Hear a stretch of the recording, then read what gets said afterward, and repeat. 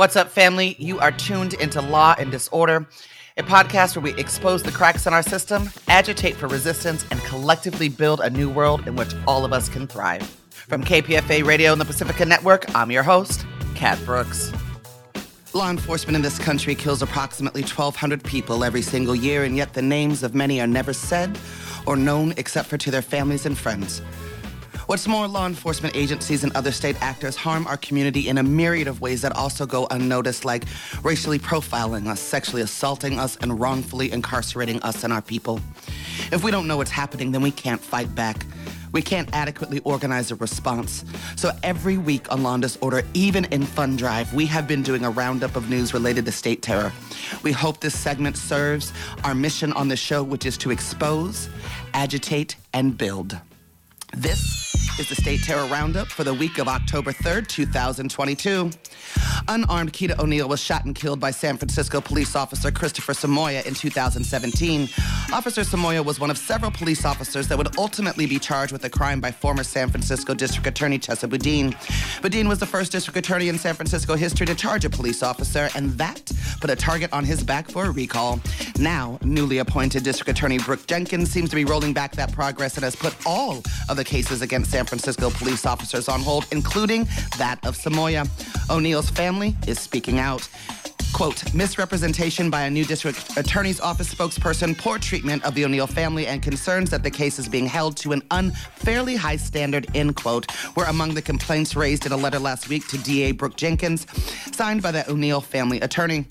3 months after taking office, Jenkins still has not given O'Neill's family a clear indication of whether she intends to follow through on prosecuting Samoya. Many of us think they won't get that indication until after the elections. Source, Mission Local.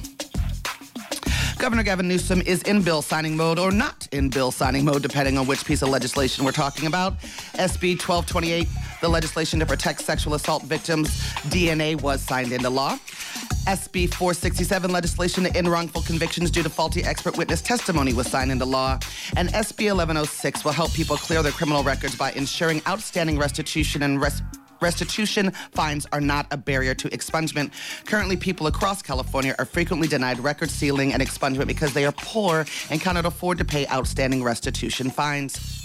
The governor rejected several bills, however, aimed at criminal justice reform, which were passed through the state Senate and the Assembly, which include Assembly Bill 2632, the California Mandela Act, which would have limited the use of solitary confinement in California, which, by the way, the UN calls torture. He also rejected SB 57, which would have allowed San Francisco, Oakland, and Los Angeles to launch trial-supervised drug injection sites in a bid to curb California's epidemic of fatal overdoses, something that would be much more effective than Brooke Jenkins' new, renewed war on drugs.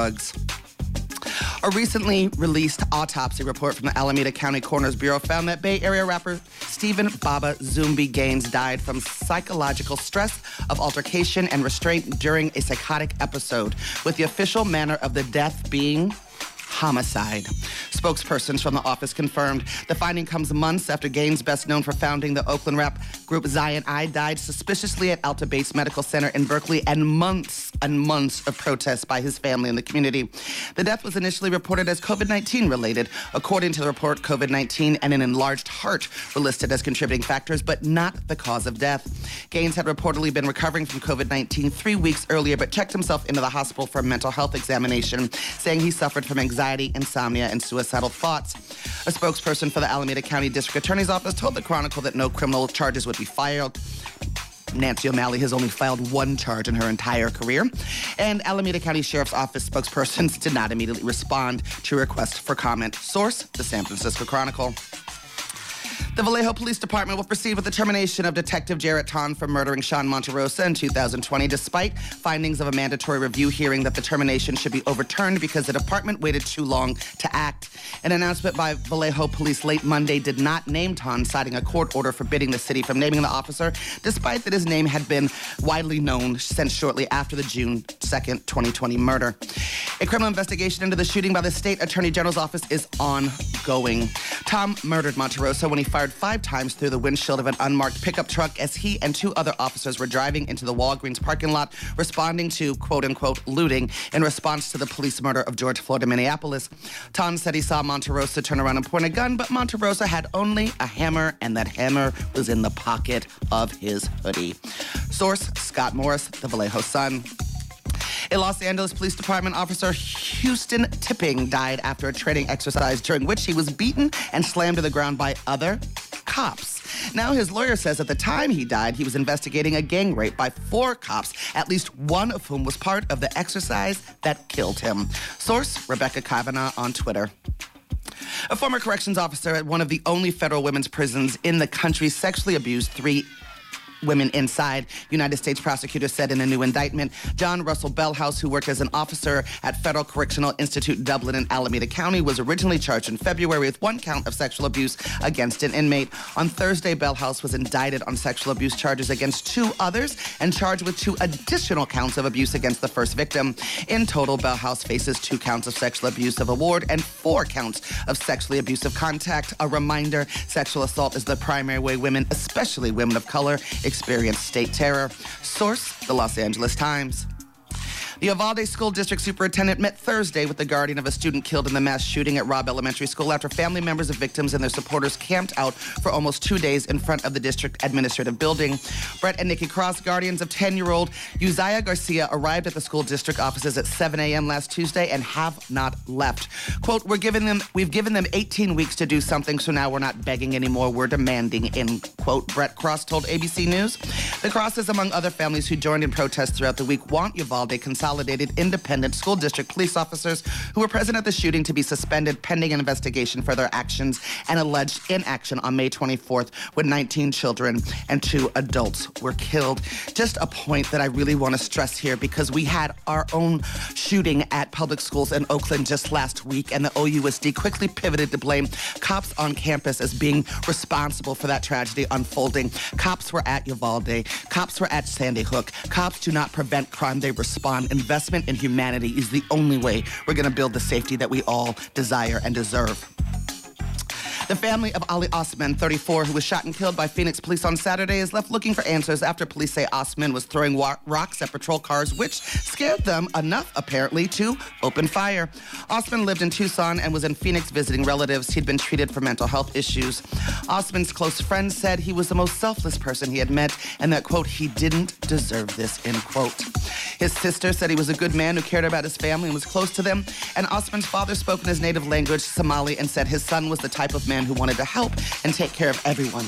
The father said he wants to know why his son was killed and that he would speak out about what happened every day until he gets justice. Source, Arizona Central. And yesterday, y'all, I joined community activists, organizers, attorneys, and the mother of DeJuan Armstrong, who was murdered inside of Santa Rita Jail, in demanding accountability and transparency regarding the 47 deputies that failed their psychological exams dating as far back as 2016, but were allowed to continue their duties as sheriff. While Greg Ahern is on his way out the door, the sheriff-elect Yesenia Sanchez has issued a statement saying that it is not the thousands of men and women inside of Santa Rita, but the 47 deputies who were relieved of their guns and arrest powers that were owed an apology. Some folks thought a new sheriff would mean change. Apparently, Yesenia Sanchez is committed to maintaining the status quo, which, to be clear, is a status quo of violence, brutality, and murder inside the jail. The community is demanding that the 47 deputies be fired, no retesting, the names of the deputies be released to the public, a grand jury investigation into the role of any and all of the deputies who may have played a role in arrests, use of force, deaths, and serious bodily injury since 2016, and accountability for everyone who might have known, which very well may include Sheriff-elect Yesenia Sanchez. Then, y'all, later that afternoon, I learned that 12 of the 47 deputies have been reinstated, and the plan is to reinstate the rest by the end of the week. Apparently, to expedite the process, the sheriffs brought in Post, the state police training body, to hurry up the process. The police brought in the police to say the police were fit for duty. Sit with that for a moment and think about what that means for the men and women they steward over at Santa Rita Jail, recently voted the most deadly law enforcement agency in the state. This has been the State Terror Roundup for the week of October 3rd, 2022. State Terror Roundup soundtrack provided by Coffee Brown, an Oakland musician, singer, and songwriter who's been a force in Bay Area hip-hop and soul since the early 1990s. You can check her out at kofybrown.com, and her website and socials are linked from our site at kpfa.org. A shout-out to the team at Anti-Police Terror Project and our producer, Jesse Strauss, who helped curate the content for this segment. You've been listening to Law and Disorder, a podcast where we expose the cracks in our system, agitate for resistance, and collectively build a new world in which all of us can thrive. That's it for this episode, family. You can find more information about topics and guests in this episode's show notes. Law and Disorder is produced at KPFA, that's listener-supported radio on the Pacifica Network. The show is produced by Jesse Strauss and hosted by me, Kat Brooks. Our theme music was composed by Steve Raskin of Fort Knox 5. If you like what you heard, please follow us on social media at Law and Dis, that's D-I-S, and subscribe wherever you listen to podcasts. Feel free to holler at us about something you heard or send us a show idea at lawanddisorder@kpfa.org. You can also find our content live at 8 a.m. weekdays on KPFA. That's 94.1 FM in the Bay Area. Our show and all of KPFA's programs are funded exclusively by you, the listener. And if you're in a position to support us, please donate today at kpfa.org. Take care of yourself and take care of each other. We all we got, fam.